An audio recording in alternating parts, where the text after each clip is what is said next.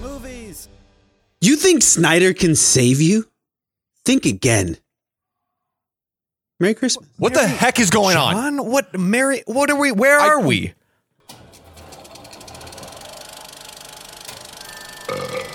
You ain't driving, are you?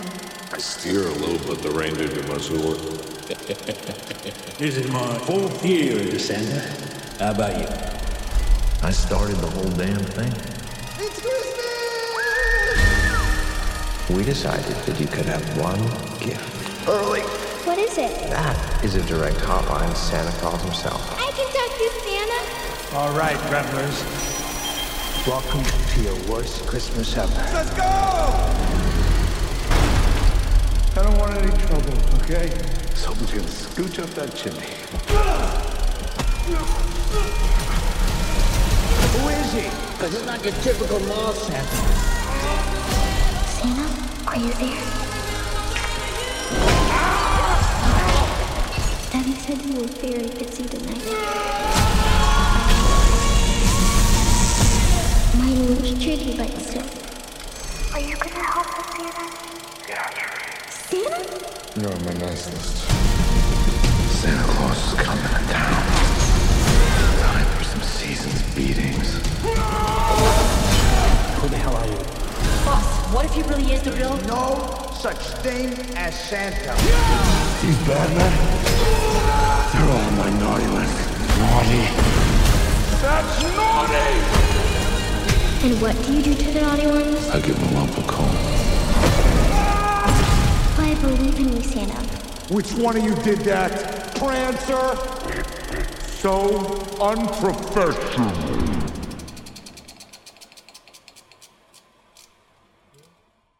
Well, hi, John. Hi. Yeah, what's going on? Why are we here watching? Why did we just watch a really violent movie? Because it's Christmas, and I thought that this would get us in the Christmas spirit. Well, and it did. Did it not? No, I would agree. I feel confused, sort of jolly. Yeah. I mean, like it's not a like Miracle on 34th Street.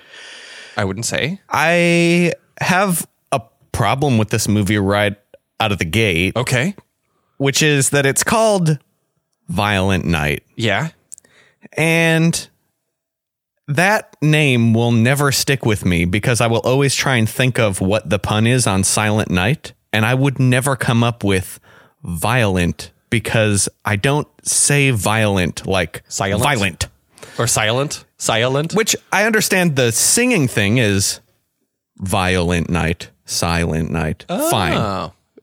And they do it in the movie. Great. I think John Leguizamo does it. I totally missed it. But I'm just saying, yeah, I mean, it really bugs me, actually. I mean, can you think what would be another Christmas pun? You can't just slot in something too silent, I don't think. Oh, no, I was just meaning something else instead of Silent Night. Well, there's already been a few films with, I think, Santa's sleigh. Oh, yeah. Sleigh is the obvious one. And so I think maybe Violent Night was like 3rd or 4th on the list. Mm-hmm. Here comes Santa. Reindeer. You could do something with brain deer. I like brain deer. Yeah. I actually think this movie would have been better served had it not like worn the violence on its sleeve. Like I would have enjoyed just thinking this is a strange comedy, like Santa comedy, and then allowing it to become one of the most violent movies I've ever seen. Twist, yeah. Well, okay.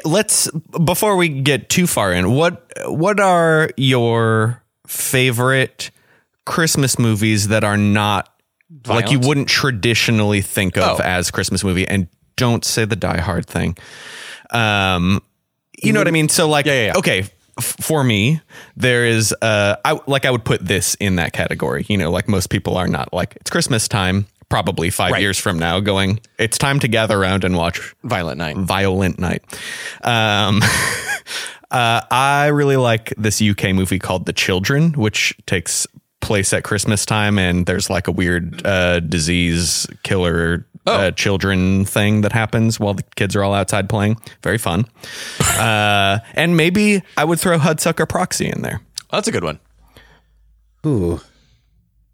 I would have to think hard about that. I mean, Home Alone is my favorite Christmas movie, but it is a Christmas movie. It is a Christmas movie, but I don't think I think in the same way that it is like actually adjacent to like a Die Hard. Mm-hmm. It is like Christmas is not the main thrust, although it is a main theme, but it like watching grown men step on nails is more of the main thrust of Home Alone. Yeah. For me, I think that fits into yours is Kiss Kiss Bang Bang. Happens all around Christmas. Does it? But so it's a Shane Black thing, actually. All of Shane Black. I heard an interview with him where he talked about the thing that he writes every one of his movies takes place. Almost every one of his movies takes place at Christmas because he said like Christmas has emotional weight just inherently, and he's like, I can like basically add emotional weight to whatever I'm working on by setting it at Christmas. Like it just adds a level of intensity that wouldn't have been there, which is like a little. It seems hacky, except that it kind of works. Sure. I think it's a cool device to use, especially as just like, no, it just also happens to be Christmas. Yeah. Yeah. Is While You Were Sleeping, does that have Christmas? There's a family gathering. Yeah. Are they at Christmas? Gosh. Yeah, I haven't seen While You Were Sleeping for a minute. Hot Tub Time Machine? Done. That's your favorite? Is that a Christmas? I feel like I've never actually seen the Hot Tub Time Machine movies. Gone through the Hot Tub Time Machine verse. Mm-hmm. Well, do we want to get into this thing? Let's get into it. Directed by Tommy Wirkola. I don't know who that is. He directed Dead Snow, the Nazi zombie movie. And then fucking fantastic. And Hansel and Gretel. Right. Yes. Okay. What is it? Monster Killers? So this is his thing. Yeah. Take a theme, make it extra violent and weird, but like make the theme completely implausible and strange in the first place, right? And then dump violence on top of it. Like it almost takes like folklore-y type things, apparently. Sure. Yeah. And tremendous cast here. Kind of an amazing one. Pretty wild. David Harbour. I love David Harbour. Santa Claus. John Leguizamo, as aforementioned, Scrooge. Yeah. One of the Super Mario Brothers himself. Yeah. Alex Hassel playing Jason Lightstone, who I am only recently actually familiar with from I didn't recognize him. Macbeth, the Coen Brothers Macbeth. Oh my God, he was in the Coen Brothers Macbeth? Yeah, it took me a really long time while watching this. Because he was not a great actor. No, but he's tremendous in the Macbeth movie. Like, great. Okay. Yeah. We're talking about the black and white one. Yeah. I haven't seen it. Yeah. We have his partner or soon to be ex-partner. They're like maybe separated. I think so. Separated. Yeah. Linda, who is played by Alexis Louder. We have Edie Patterson playing Alva Lightstone, and her boyfriend Morgan Steele is the character. I wouldn't say made the movie, but I very massive highlight for me. Yeah. Yeah. Leah Brady plays Trudy, and Beverly D'Angelo plays Gertrude, which I did not see coming. Yeah. Vacation movies, yeah. Fame. And we start on Christmas Eve, and yes. Santa's in a bar. Yes. In England. Yes. We get the immediate immersion in bad Santa territory, which does this movie, aside from the ultra violence, find a way to not pigeonhole itself in that bad Santa verse?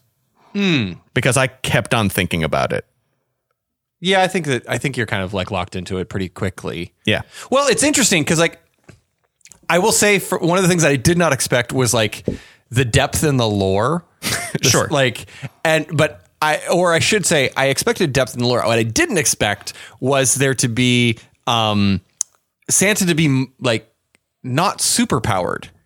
Like I was expecting to him to be like, you know, like super strong, invincible or something, but like it seemed like they were pitching it as if he was just as, and the things that he can do are magic that he is not in control of or even aware of how it works. Right. The Santa magic, which is a great way to just write that off without having to explain it. Right. I don't know either. It just happens. You know, but like he wasn't super powered so much as like he was just at one point a very violent Viking, which is like, I don't hate this like lore of Santa. Nicomund the Red. I liked it a lot, actually. Yeah. I think it plays well. He flies off. I mean, he's like chatting with like a mall Santa, and like, there's wink, this wink. like cheeky stuff of like, no, Feels I'm like the real forever. one, you know, whatever. And he's complaining, doing the like, maybe this is the last Christmas, Right. whatever. And then he flies off, leaving the roof, and pukes on the bartender, and that's kind of what kicks things off. It definitely was like, oh, this is the movie we're making. Right. Do you think that was the first scene written? No, but I think it was. Actually, I take that back. I think it might have been a like floating idea that somebody had, and then they just like threw it into like like one of those things where like they were like partway in developing some sort of violent movie. They're like, oh, that Santa thing, I could throw that in the front of here, and then the whole thing becomes. He's going to puke on her, right? I should say that I had fun with this movie. Yeah. But this as an opening, I was a little bit like, oh no, like I'm into the like ultra violence, whatever. For some reason, the gross out, like the puke humor to me, I was like, oh, this is where I was like, I don't want to do the bad Santa thing of like, oh, he's drunk all the time. Get it. Yeah. The weird thing was like, it was only like, I was fine with it until the puke. And it was like, it's just hacky. Like you don't need to do it. Like what I think would have been funnier, 100% funnier if he had a can and she got hit with the can. Sure. Like a little, that I think would be funnier. Like first violent act. Right. Yeah. And then we are transported to Greenwich, Connecticut. Yes. Where Jason, Linda, and Trudy are going to Gertrude's mansion for Christmas. Jason gets picked up at what looks like the mall in Washington, D.C. Right. Like in the middle of like he's just standing in the middle of nowhere waiting to be picked up. And it's clearly winter, but it's not clearly Christmas, aside from the one light post that he's standing next to has tinsel wrapped around it. And I was like, funny set decoration. I didn't notice. It's such a, there's also weird things too, because like cities by and large don't decorate for Christmas. And they always do this in Christmas movies where like, you know, New York is like decked out. It's like nowhere, whatever. Yeah. This is his mom. Yeah. You immediately get the impression that something is going on because she has a massive mansion. I mean, shitloads of money. Security. There's a gate. It's in the middle of fucking nowhere. And you quickly meet the rest of the family there. Who are utterly deplorable. But in a likable way, in my opinion. Yeah, save for the influencer boy, I was immediately like... Influencer boy was a little much for me. Yeah. Influencer boy belonging to the alcoholic daughter. Yep. And her boyfriend, who is a C-level actor, if that, claims to be big in China somewhere. Yes. And I will say Asia somewhere. Yeah, I'm sorry. I was going to say Asia. I was going to say I think it was actually Asia somewhere. Yeah, because she mentions that we went to Asia, and we went to Asia. But I will say one of the like funnier things for me in this movie was his gift of the pitch deck. Yes, made me very happy.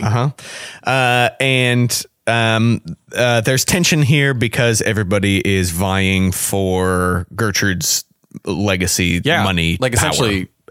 Yeah. And Jason doesn't give a shit. Well, it seems like Jason has been the favored forerunner for a long time. Yeah. And you kind of like get a lot of impressions very quickly that like he finally realized like, oh, I give a shit about my family and I'm losing my family because of my mom. I don't care. I'm done with all this. Right. Alva very much wants it. Yes. Is like tossing elbows to see who is going to greet mom first. And in fact has a son named Bertrude. That was It's pretty good. It's just a silly good joke. Yeah. I mean, it's good. Because if I remember right, because isn't their daughter Gertrude? Yeah, and she's just like, you named your daughter, and it was like, it was such this like build up, and then I didn't see the left hook. It was like, you named your kid Bertrude, just like. Yeah.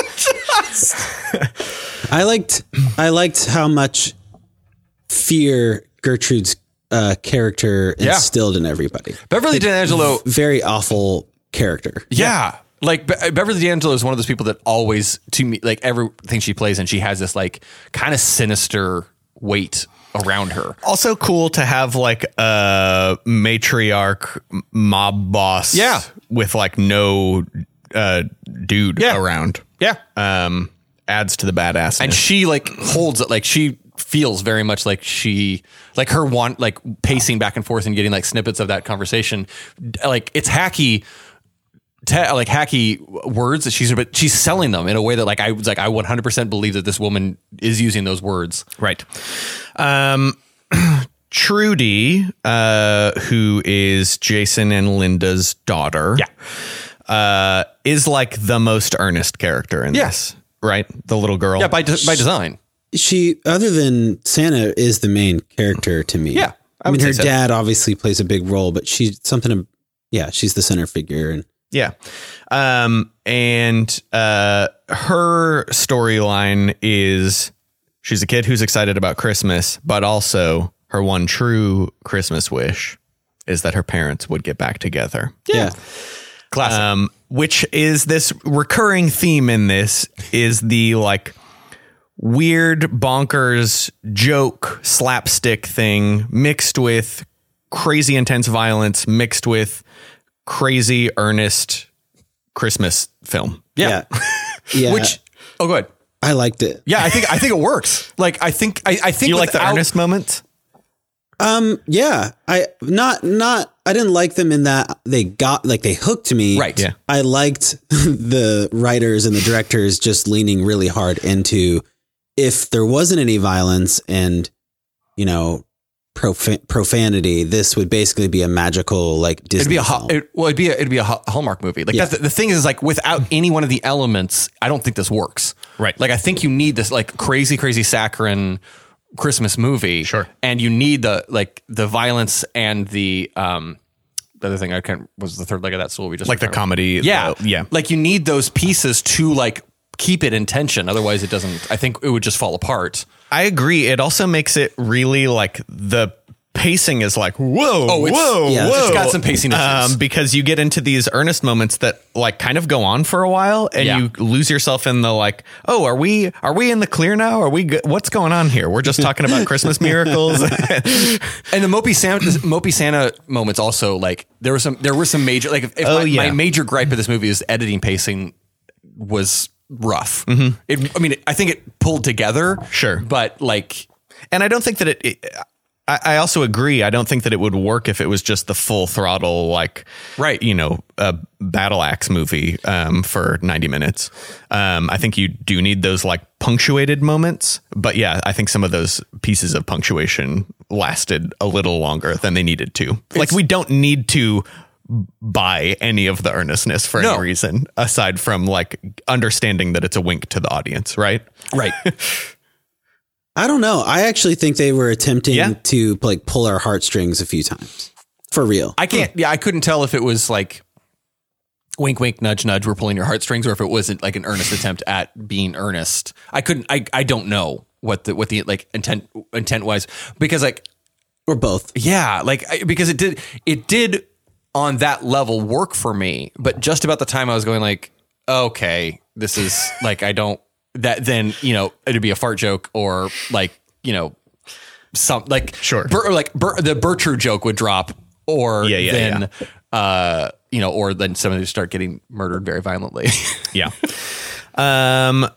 So Trudy is given a walkie-talkie by her dad because her dad fucked up and didn't take her to see Santa at the mall.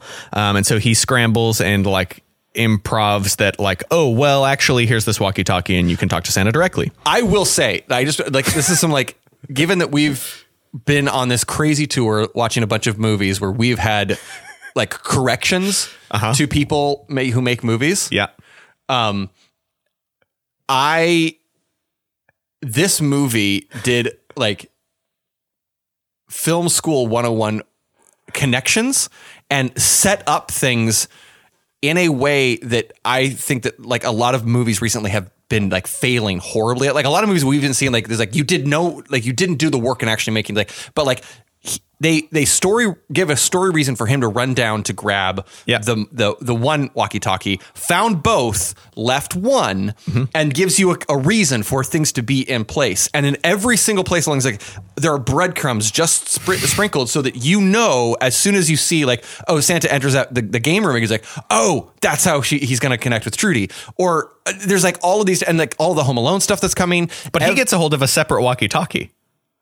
It's not the other one. Oh, that's true. It's not the other one. Yeah, but it's yeah. like, I guess what I mean is like everything has story like connections. Right. And like, you know, them dropping early that she had just watched Home Alone and was Yes. like, she loved it. So, Yep. like these are these things that like, I've been really angry on a lot of the movies we've been seeing recently where they haven't done the work and actually story-wise setting these things up so that like Joe, it's just like the setup, payoff, setup, payoff, setup, payoff. And like Tommy Wirkola did such a good job of that all of these other kind of things that weren't necessarily good or executed quite as well, like it didn't matter because the story kept moving forward. I don't know. It was one of those things that like, I was so happy to see somebody like craft a movie correctly.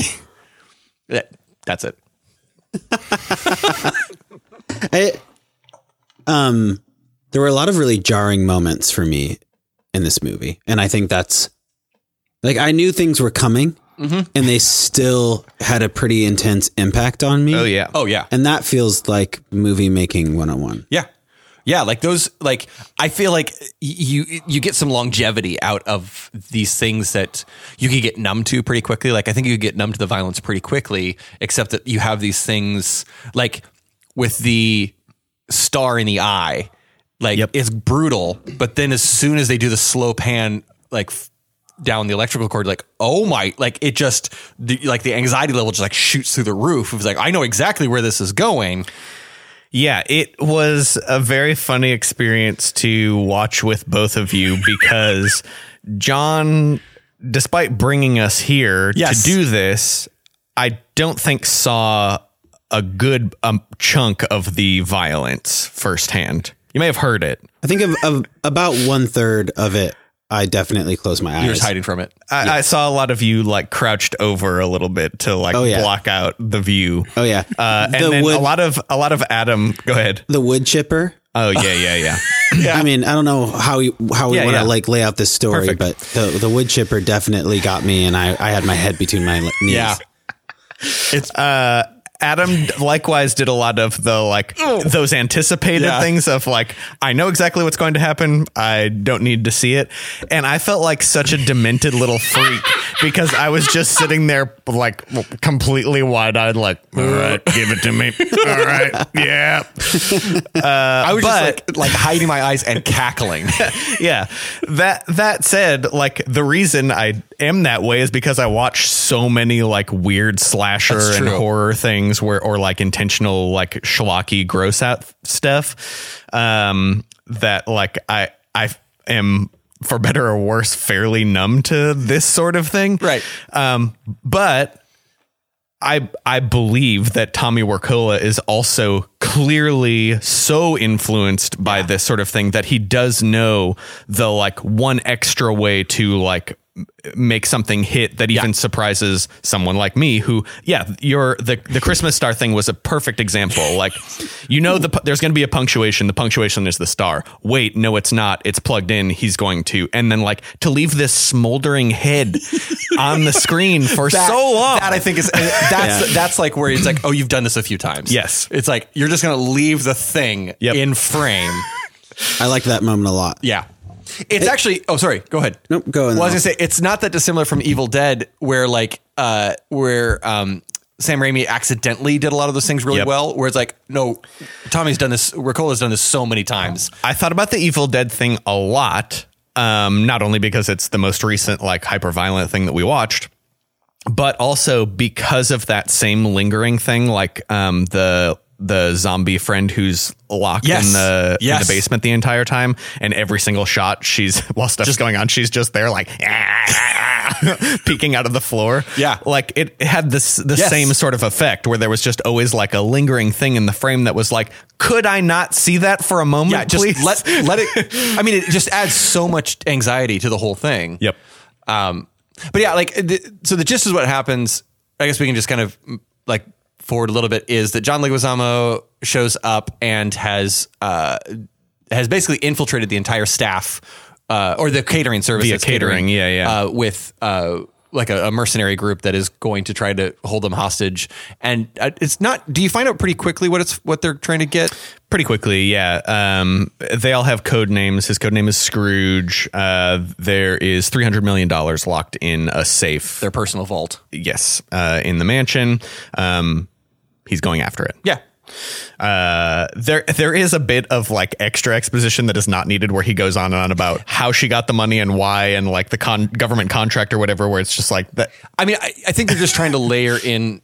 So like, I think what they're trying to do here is, if you don't already have a predisposition for hating the rich, which I think Nick and I kind of already have, I'm not going to lump, but like, there's already this, like, you're rich. I already just did, like, I've added you to my evil list. John is rich, so you don't need to lump rich. him. Yeah. Well, he wrote, it's been a while. But like, I think what they're trying to do is just like, no, this is a person who was like war profiteering. Like there was like steps and steps and steps of trying to like, no, this family is like corporate evil bad. Right. That's what I think they're just trying to like lower lowest common denominator. Like, you cannot root for this family to be okay. Like, you should be fine with the sister and the mom dying. And as this is all being revealed, Santa has arrived. Drunk Santa has arrived. Yeah. I will say, so there was a joke at this point when Santa arrives that I was kind of annoyed that they didn't stick the landing on, because I feel like it would have been a really good joke. And it's when he lands on the roof or whatever, and he's walking towards the fireplace, and he's got like 20 feet in front of where the reindeer are, and he steps in reindeer poop and then like yells at the reindeer. There's no way for the reindeer to have gotten, like, they've landed, like they didn't go forward enough. And it was like, the joke is fine. Like, the joke would have been great, Sure. but it would have been better at the bar where he, like something where it just was one of those things where, or it introduces a second Santa scenario. Oh, okay. I take it back. Santa. There's more than one Santa. That's how they gets everywhere. I just want to run with that as an idea for a movie. Yeah. Like, we all think there's one Santa. There's actually 100 Santas. Zones. And they're competing. Or they don't. And like, they don't like each other. They have like territory. Yeah. Like, this is my region. And then there's one, maybe the one that we focus on is the one that doesn't know that there are other Santas, and he believes that he's the only one. It's like a combination and then comes across another one like, what the fuck? You're doing my job? Yeah. You know? Or like, did you guys see Oblivion, the Tom Cruise movie? Mm-hmm. Oh, parts of it. But like, it's like the Oblivion thing where like they're all clones of each other and they don't know the other one exists, and they accidentally like get into somebody else's zone. Like, oh my God, it's the same thing. Oh, I like this. Santa as clones. So they're actually just clones of Santa. OG Santa. Like, Elon Musk has like found Santa and cloned him. Did somebody say multiplicity? I did. It's like the copy of the copy. You get like slightly dumber versions of Santa. Yeah. So Santa, Australian Santa. Santa arrives. Yeah. Right. And he immediately gets roped into. Well, he immediately gets drunk and passes out. Oh, right. But then he gets roped into that first battle. Which he's like, to a certain extent, I like that he's like trying to, like, no violence. I'm not trying to, I don't want to, like, he's trying not to be roped into. And I did like hide behind the tree was funny to me. Yeah, the fight in general around the Christmas tree was pretty silly, and really I laughed pretty hard. I enjoyed the fighting with the string of lights in this scene. Yeah. It's really uncomfortable, and like you're doing that thing where you're like, that strand of lights has to snap soon, right? Or like, And it quickly gets out of hand. I mean, the dude has a gun, and like Santa's attempting to like kind of disarm him, and you know, whatever, not kill him, right? And then like actively trying to not kill him. Exactly. Yeah.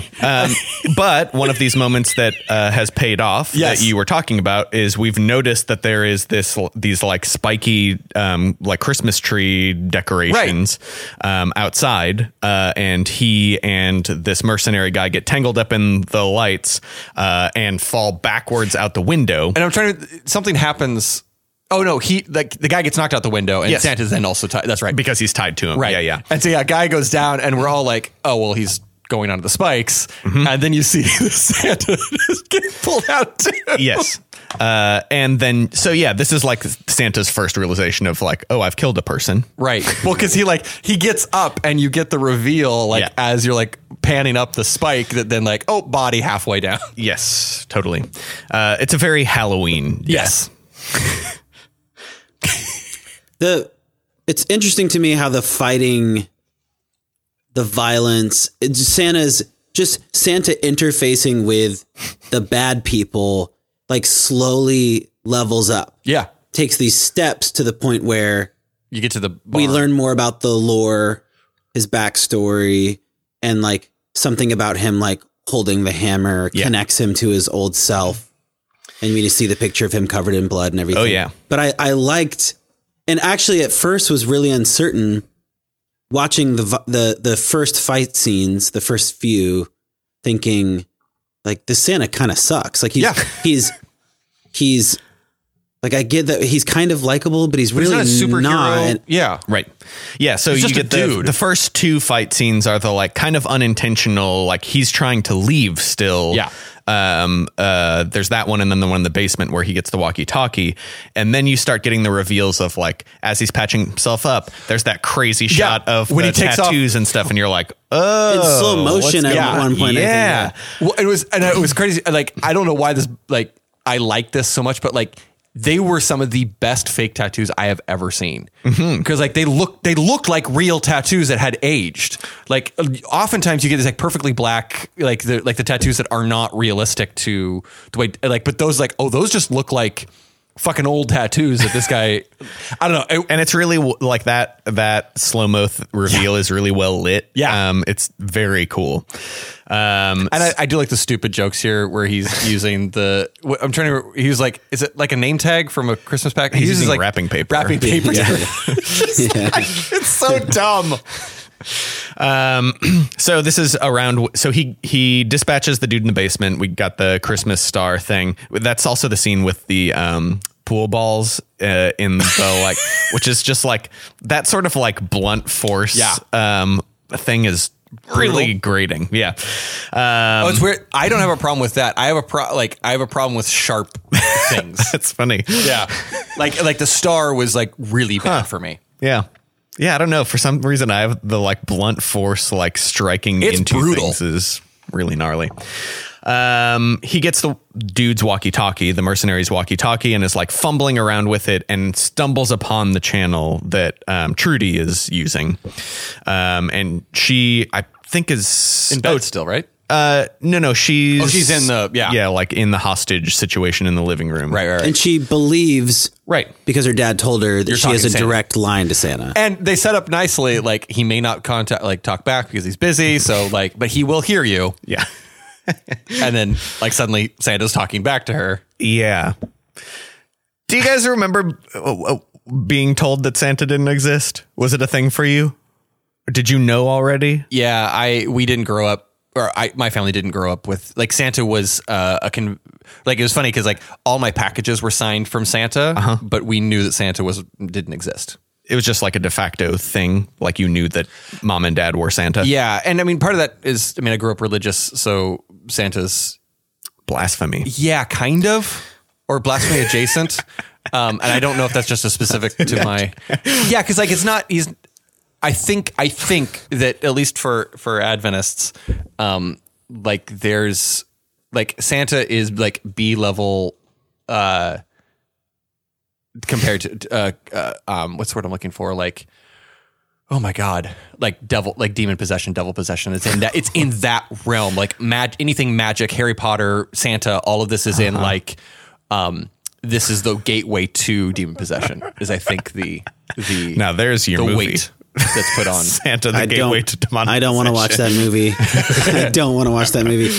I don't think my family made a big deal out of it. I don't remember. I mean, I definitely, we when I was really little, we talked about Santa. Yeah. But like left cookies and stuff. But were you aware that it wasn't real, or was this like a tradition you were following? But I think it was like a game. I think at a certain like a younger age than some, probably like 5, I knew that Santa wasn't real, but I don't really remember. But I don't think it was like a tied to a religion, like satanic panic type thing. So. Got it. I was in a grocery store with my mom, and it was like something that like for some reason dawned on me while at the grocery store, and among other people like with like littler kids, you lost your shit. I suddenly like very loudly asked Mom, Santa is not real, right? Or something like that. And the reason I knew was because immediately my mom like grabbed my wrist and was like, we will talk about this in the car. Holy shit. Like, got it. All right. Crack the code. I don't remember it at all, but apparently ruined some kid's Christmas in Piggly Wiggly right there. I don't remember it, but apparently we had visited my grandparents. Like, I think it must have been like a Thanksgiving, we know, like Black Friday's like shopping, and they had Santa already set up. And so I saw like Santa was there doing like Santa things. You know, you could sit on lap, do the pictures, the whole kissing thing. Moms. Yeah. Kissing moms, knocking over third world countries. And we then went like home, and for some reason went to my mom and I went with my mom to our local mall. I don't remember why. And there was a Santa there, you know, just cause it was whatever. And I asked my mom, like, wait, how can Santa be in 2 places at once? And she's like, she said that was kind of the, where she just didn't lie. She's like, well, it's cause it's not real. We pretend because it's fun. And I apparently just went, oh, okay. This is precognition for me. So I don't know at what age that was. Sure. But that also tracks with Atom Brain. Just like, okay, got it. Yeah. Fun. So yeah, Trudy believes, which is important. Yes. Believing is important in this movie. And shit's going down in the hostage situation. Things are getting more intense. Yeah. They're starting to make threats to the family. And Trudy gets out. She runs to the attic. The finger, and then can we talk about the finger and the nutcracker? Oh yeah. In the what? The nutcracker. Oh, right. Because that's when it got more real for me. That was pretty intense. That was brutal. Mm-hmm. They take Jason's finger, right? Yes. Yeah. They start there. They need to know. Wait, is that later because they had cracked the safe and they found it? No. Or what information are they trying to get? I think they're trying to get something for the safe. Maybe. I think they're still trying to get something for the safe. And they like randomly pick like, okay, it's going to be you, and the family is doing the like no, take that one. Yeah. So yeah, mom has a impressive nutcracker collection above the fireplace. Right. And they go for it, do the finger thing. And then they're like, oh, like you're still not giving us the information that we need. Here's a giant one right next to the fireplace. Right. We're going to put your dick in it. I remember sitting in the theater. I was actually afraid that they were going to stick his penis in the nutcracker. I actually felt fear. Me too. And it's been a long time in a theater since I was actually afraid of a movie doing something. Well, I think part of it is like there were certain things in this movie where at that point they'd be like, oh, there may not be rules or conventions that you're sticking to. Right. Yes. And I totally agree with you. So that sense of chaos, I actually really appreciated about this film. And I think I've seen other hyper-violent, ultra-violent movies where the violence felt really dark in a like oppressive manner. Mm-hmm. But this just felt funny. Yeah. I mean, the nutcracker scene wasn't funny to me. The thought of him getting his penis chopped off in a nutcracker was too much. No, but this is closer to like watching Jackass. yes, to me, it was like a roller coaster. Yeah. I felt a similar feeling to when I see a giant, like descent in a roller coaster, and I think, oh, well, we're going there. And it's kind of fun. Yeah. That's how I felt. So. Yeah. And Krampus, a Harvey Keitel type, is, I think, like the movie Krampus or the fictional character Krampus? The henchman Krampus. Oh, right. He brings in a lot lot of that chaos. He's the sociopath. Yeah. Or psychopath. I thought he looked a lot like Harvey Keitel. He did. I would not disagree with that. I hadn't really thought about it. A lot more hair than Harvey usually has. I feel like that guy had a lot of fun playing. Yes, that character. He did. Like he was having fun. Really sold it. Yeah. He, as a side note, is eventually brutally killed by the family with various fireplace implements. Fire pokers. Poker just beat the shit out of him. I loved that scene. It was there. I will say this movie did an amazing job of like getting you on board with some incredibly violent things. Totally. Like, yep. And also selling it like that death is like this weird bonding, like family bonding thing that happens. Like, they're not. They're like they're roasting marshmallows. Yeah, or they're like somehow not as shitty as they were before because they're grouping together to murder this man. Yeah. It's Christmas magic. And that's why we get the information too, because he's forcing while they're waiting for the safe to open, he's forcing the family to open their gifts in front of each other. Right. And that's one of the other seeds that's planted with the audience is that Jason at some point has mentioned like, I'm getting out of the family tonight. Yeah.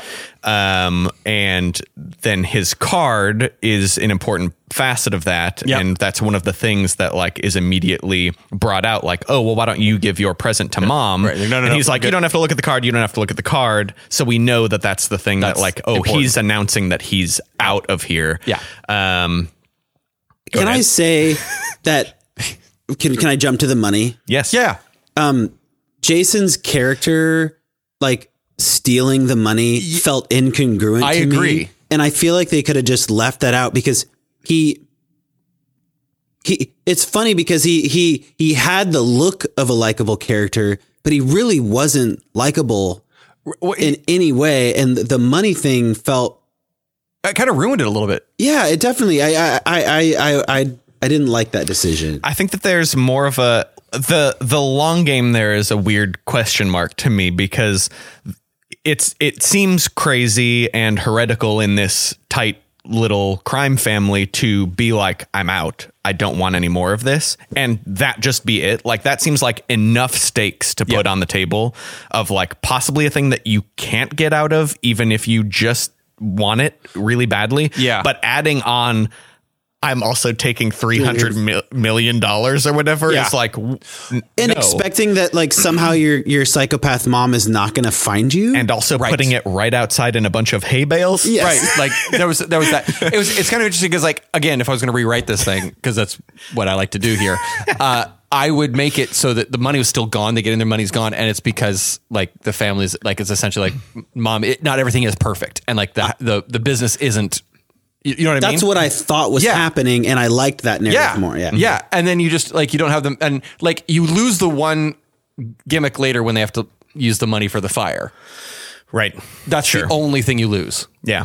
And well, we're getting ahead of ourselves. Yeah. So we make a jump from like they crack the safe, they open the safe, and there's no money there. Yeah. And that's when I feel like this movie takes a step up. Yeah. In every way. We also, I think it's important to develop the Scrooge character a bit, which happens when they find and capture Santa, and John Leguizamo goes on his thing about. Is that before or after the barn? That's before. Okay. Yeah. So he gets out and then the barn happens. Yeah. So he's got some Christmas trauma. Yeah. Which. Again, you don't really need you can just have like, I'm a rival mercenary or, other mafia guy who wants this stuff. But there is like a personal Santa thing. It felt, I don't know if I can really connect my thoughts here, but like it felt almost like, in spite of maybe some of the content of his trauma, it felt a little bit more Christmas movie magic-y. Yeah, totally. Like the bad guy in the Santa Claus. Yeah. just being really angry because Christmas never turned out. Yeah. But I think, Well, there was part of it that's like, I really liked the two henchmen who like just full on believed at that point. Like after it's like, no, that's fucking Santa. Gingerbread and candy cane. Yeah. Gingerbread and candy cane. I would have liked it for through the rest of the movie until the very, very end. Scrooge was just didn't believe. Yeah. Like was skeptical, didn't see Santa disappear up the, like, you know, he gets like, where the, like he steps out for a phone call or whatever. And then like, he comes back and like, where's Santa go? Like he went up the fucking chimney and he's like, no, he didn't. Where the fuck? Like, don't fuck around. Where'd he go? Sure. That, whatever. Instead of him being in denial. Yeah. And have like, I didn't need his backstory. Like this, like, I was like, it's like, I just wanted their stuff. You also, before we get to the knowing where the money is, you also get the, that we're on a timer here with not just the safe opening, right, but there's also a kill squad coming on their way. And I like this turn, by the way. That's like the fails. I did too. It was not something that I saw coming. I thought there was going to be some like mercenary shootout action. Yeah. And I was actually really sad when they killed the boyfriend. Oh, really? Man, Morgan, yeah, has like one of the best exits. Like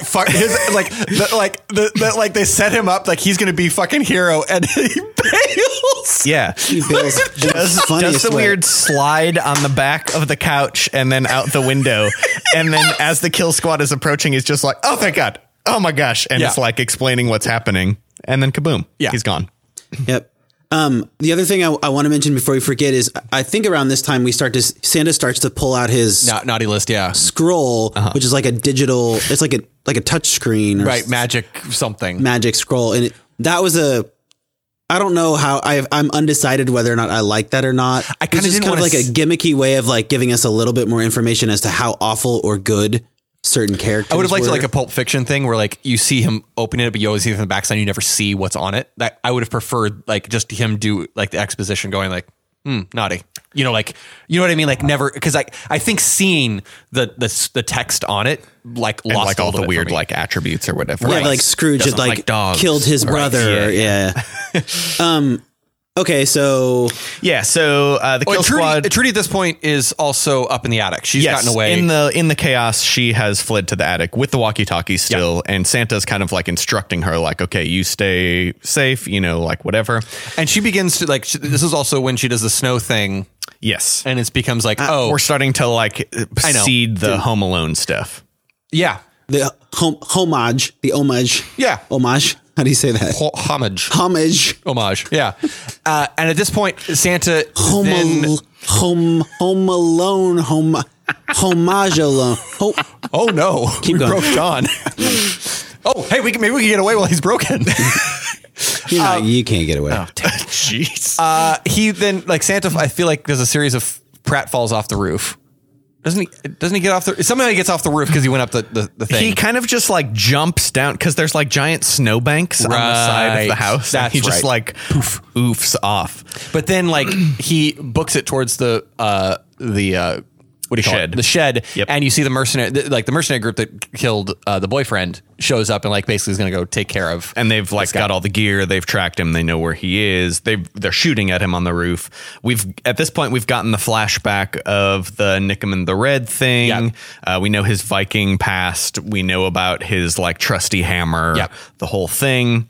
And as soon as the man walks into the shed, you know that he's finding a hammer. It happens like a couple minutes into it, but then there's like, you know, like spotlight on just a sledgehammer. This like incredibly vacuous shed with like multiple rooms. Yes, like it goes forever. Stalls? I think it's like horse stalls. Yeah. Which, you know, could be a giant estate. Could be. But I will say this scene was what I was expecting from the rest of the movie. And this is, I mean, we're 3/4 of the way in. Yeah. This is when I was like, all right, here we go. This was like this was the John Wicky like action, which anyway. And so you get this like mercenary team who's just going in like one after one, you know, and it's just red shirt guys getting the shit kicked out of them. Yes. And brutally murdered. Yes. brutal. Not just the shit kicked out of Yeah. them. They're like, and really well choreographed. Yeah. Like the fights in here, the like extra low light. Yeah. But like the kicks up, slam down, like good use of slow-mo. Yep. This is easily my favorite like sequence in the movie. this led to the death. One of the deaths that Brutalist death. got me the most, which was the wood chipper. Yeah. It's a snowplow, isn't it? Is that what I mean, it it is? functionally does the same thing. Right. Yeah. It's whatever it is. It's got these rotating Right, blades. And what does he throw? I'm trying to think what he lassos him with. Just a rope. I think there's just like rope Lights or or- something. It's something, and then he like throws the end in, and it's one of those like, well, that guy's gone. Yeah, he's like they're dragging like partially unconscious people into the grinder. Really intense. Yeah. Some Fargo action. Lots of it is still for me the like weird blunt force things that get me because it's when he those leaves, hammers. there's the hammer stuff, but then also like there are the scenes where like somebody has a leg propped on something and the hammer goes like bends the knee backward or something. Those are the things that are just well, it's relatable. That makes me like crazy. it's on the and it's okay. John's let face me right now. Let me back that up a bit. Yeah, I don't know what you mean. I remember seeing an article talking about how the reason Misery is scarier than like a lot of slasher movies is because you can conceive of the pain of like the sledgehammer woodblock hit, and compared to like you don't know what like your brain kind of like browns out when it comes to like chainsaws going through your guts. Like that's just not something that you can like you can like conceive of really, but like we have enough of a awareness of I know what it's like to hit my leg hard with something, and I think that's why it's like I can conceive of what would feel like. You know, the reason that those injuries in movies get me is because I've seen similar injuries in sports. Right. Oh yeah. Where like a basketball player comes down and their leg breaks in half. Yes. It actually makes me queasy. Totally. About it. So yeah, those were definitely moments where I was looking away and plugging my ears. Yeah. Right. I mean, it's brutal. It is also the punctuation on the shed scene is there's the one guy that's still outside who has like all this like digital like finder shit. Right. And he's like trying to bail on one of the snowmobiles. And Santa gets a hold, like in grappling with him, of like a grenade. Right. Tucks it into like all of his gear and then starts walking away. Yeah. And then does the like, I kind of want to watch. Well, no, the line is like, well, I gotta look. Yeah. Really great punctuation to end that. That guy just blows. Oh, he's gone. Smithereens. He's just gone. Yep. Meanwhile, we have the other like enjoyable, violent, just cavalcade. The best, of other best scene. The Home Alone scene happening in the attic. It actually is one of my favorite scenes I've seen in a movie in a long time. Yeah. I laughed so I did too, but also when I had to look away the worst was when he back onto the poor old can we talk gingerbread. about this a little bit? Like, yes. So clearly we've got, what are their names? Gingerbread and Candy Cane. They've figured out where, and the little girl's name is Trudy. Trudy. She's up in the attic and she's seen Home Alone. And so she's basically thinking, I'm going to create booby traps like Kevin. Yep. And like and the first ones are just classic Kevin. Yeah, exactly. And that, I loved that. Yeah. It's like, oh shit. Like she's the nail on the stairs. Yeah. And I also like how one of the characters even says to her, you know, you have to make sure we can't see the booby trap. Yeah. They're like eye rolly about like, oh, here's the thumbtacks or whatever. Great. It's like is it nails and glass and stuff in on like a welcome mat? Yeah, but at the bottom of the steps. Yeah, steps on one of the higher steps in the ladder, which she sawed in half. Which the thing is like because you see the camera like they started like his face when he's looking at the nail, and then you see like it, and he's also snarky about that. He's like. Yeah. Okay. Like he registers that the nail's there. And okay. Easy to avoid. It pans down and you see him about to step on the saw. You're like, oh, fuck. Yeah, it was so bad. And to explain to the listeners, you know, he breaks through the ladder. He breaks through the ladder, down like but the tip of his shoe is what like hits the step that the nail is on. He misses the nail, but then is falling down on the ladder, which is tilted out just enough that as he's falling, that nail goes straight through his chin. Okay, and this my favorite part of the movie, hands down, is when the other I don't remember her name, Candy Cane. She like turns around and looks, and then goes, "Oh!" like she throws up because of how gross it is. And I thought that was a really nice touch. Yeah. And then so she then basically, if I remember it, climbs over him. And in fact, pushes on his head to hoist herself up the stairs. Yes. And then I think immediately gets hit in the face with a bowling ball. Okay, no. So that's one of the things where it's easy for her to avoid. That's right. But there's an endless supply of bowling balls in the attic. So funny to me. And they're being rolled at this woman, and she's just kind of stepping around them. Right. Meanwhile, your guy is still stuck on the ladder, and these bowling balls are just coming down. Dong, dong, dong, dong. Yeah, dude. That really got me. And when she takes a bowling ball to the crotch, I laughed so hard. Yeah, totally. I shouldn't have laughed as hard as I did. But I'm so with funny. you. Well, it was cathartic because at this point it was just pure slapstick comedy. Yes, totally. And then she avoids one of them as he's getting out of the nail. Yes. And sticks his heads up and takes one to the face, which knocks him back onto the mat, which is a pile of nails. Yeah, Yep. and it was the peeling off of Yeah, it was rough. Which simultaneously, Candy Cane is avoiding the glue trap that she's set in the attic, right? And she just steps out of her combat boots, which for some reason I thought was hilarious. Yep, don't do that. And then you have Trudy is cornered basically. Things are not looking good for her. And this is when Santa comes in for the rescue and death of Candy Cane. How does he? What did they do for? How did he? He kills her with the hammer. Just brains her, right? Yeah. Okay. There's a little bit of Christmas magic talk. Oh well, and he does the earmuffs thing, oh right, close your eyes, turn around, close your eyes, sing jingle bells. That's right. Yeah. And so now the rest up until nothing. There's a lot of kind of bullshit things, but they basically run outside. Everybody's outside to get the money. Yes, so we know where we know where the money is, and this to me after the shed and Home Alone scenes. Yeah. I don't need the chase scene, which doesn't have any of the either crazy violent stuff, funny stuff. This serves as just a weird action sequence that seems almost out of place. You could skip the chase. Just skip them and have it be not that far away where they end it. Cause I like the final fight. Sure. Well, the final move of the final fight is what I really like. Yeah. The rest of the fight I can whatever. Yeah. So the mercenary squad is basically getting away with the duffel bags of money on these snowmobiles. Right.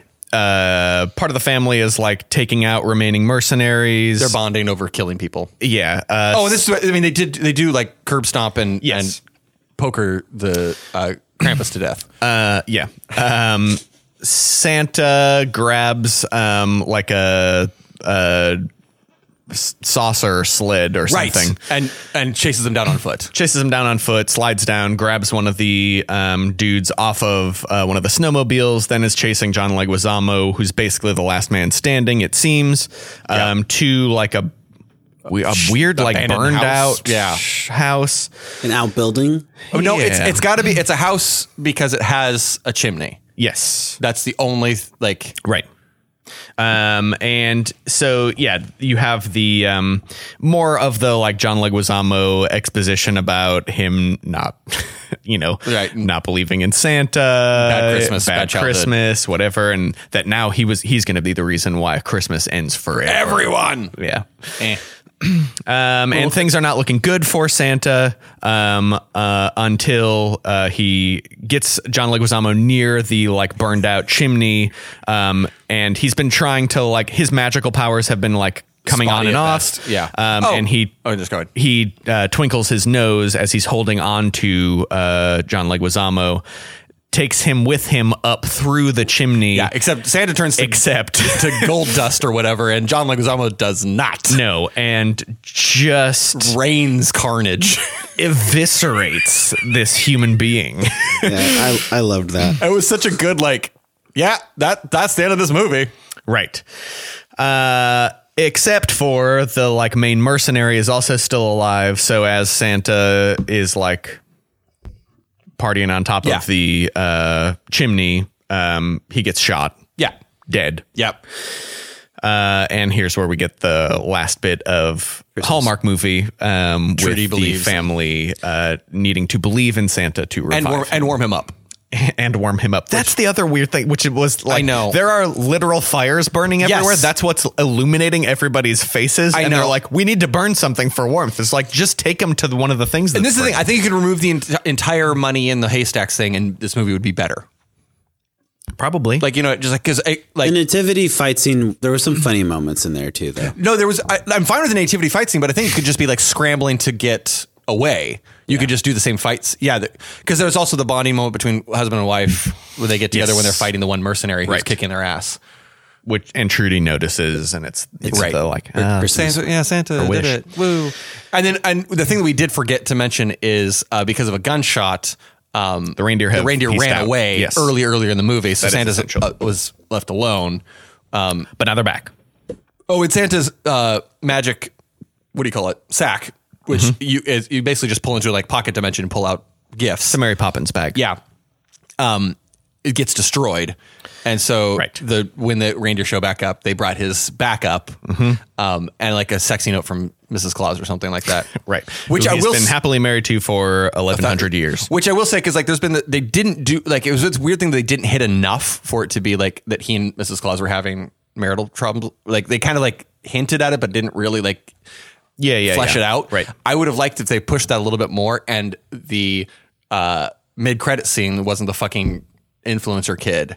It would have been him coming home to sexy Mrs. Claus. That's what I think would have been funnier. Well, there is supposedly a sequel being made that involves... Are you fucking kidding me? That involves a Mrs. Claus and the North Pole and elves. Mrs. Like a labor Claus, striking situation? Rumored at this point to be Charlize Theron. I mean... That's great. Yeah. I'll watch it. And that's pretty much this movie. Yeah. It's fine. Like I said, I had a lot of fun watching it with you. It was a very fun movie going experience.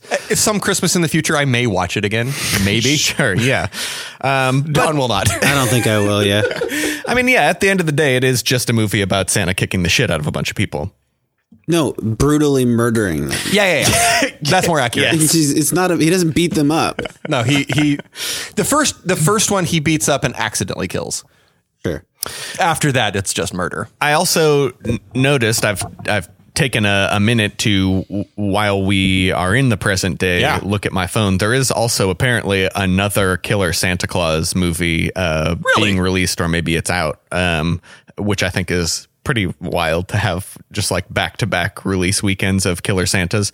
This other one, Santa is a robot, though. Robot Santa? Robot Santa. Murder, killing spree. That feels like one too many things. I could get into the lore of why Santa is a robot. Mm-hmm.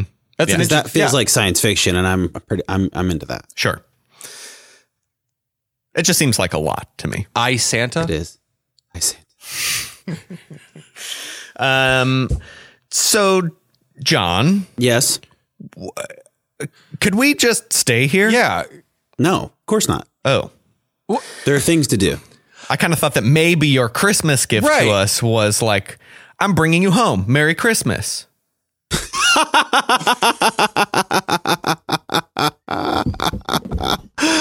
You guys don't know me at all. Oh, no. Adam.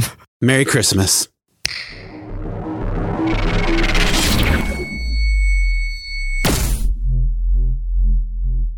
Well, he wasn't lying. We did not get to stay in 2022. I mean, that was inevitable, I guess. Where are we? It's just after the new year. Oh. January 28th. I guess I would say that's just after, right? I mean, comparatively, yeah. After the new year. Yeah. But that's not a good time. No good movies come out in end of January. Well, how does 1984 grab you? It's not a good year for books. Or I guess it is a good year for books. You know what I mean.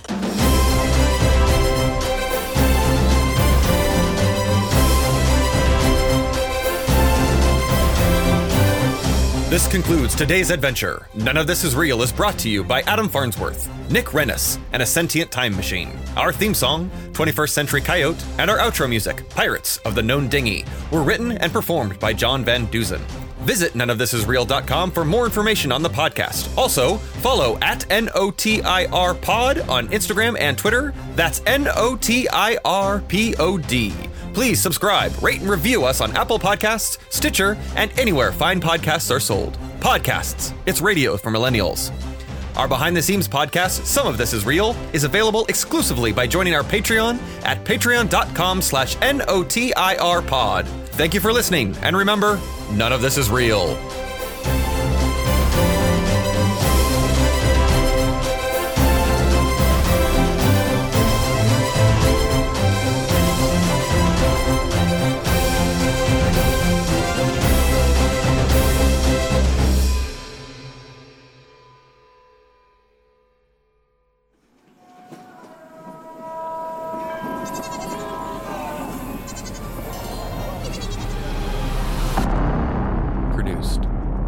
Sonic Bazaar.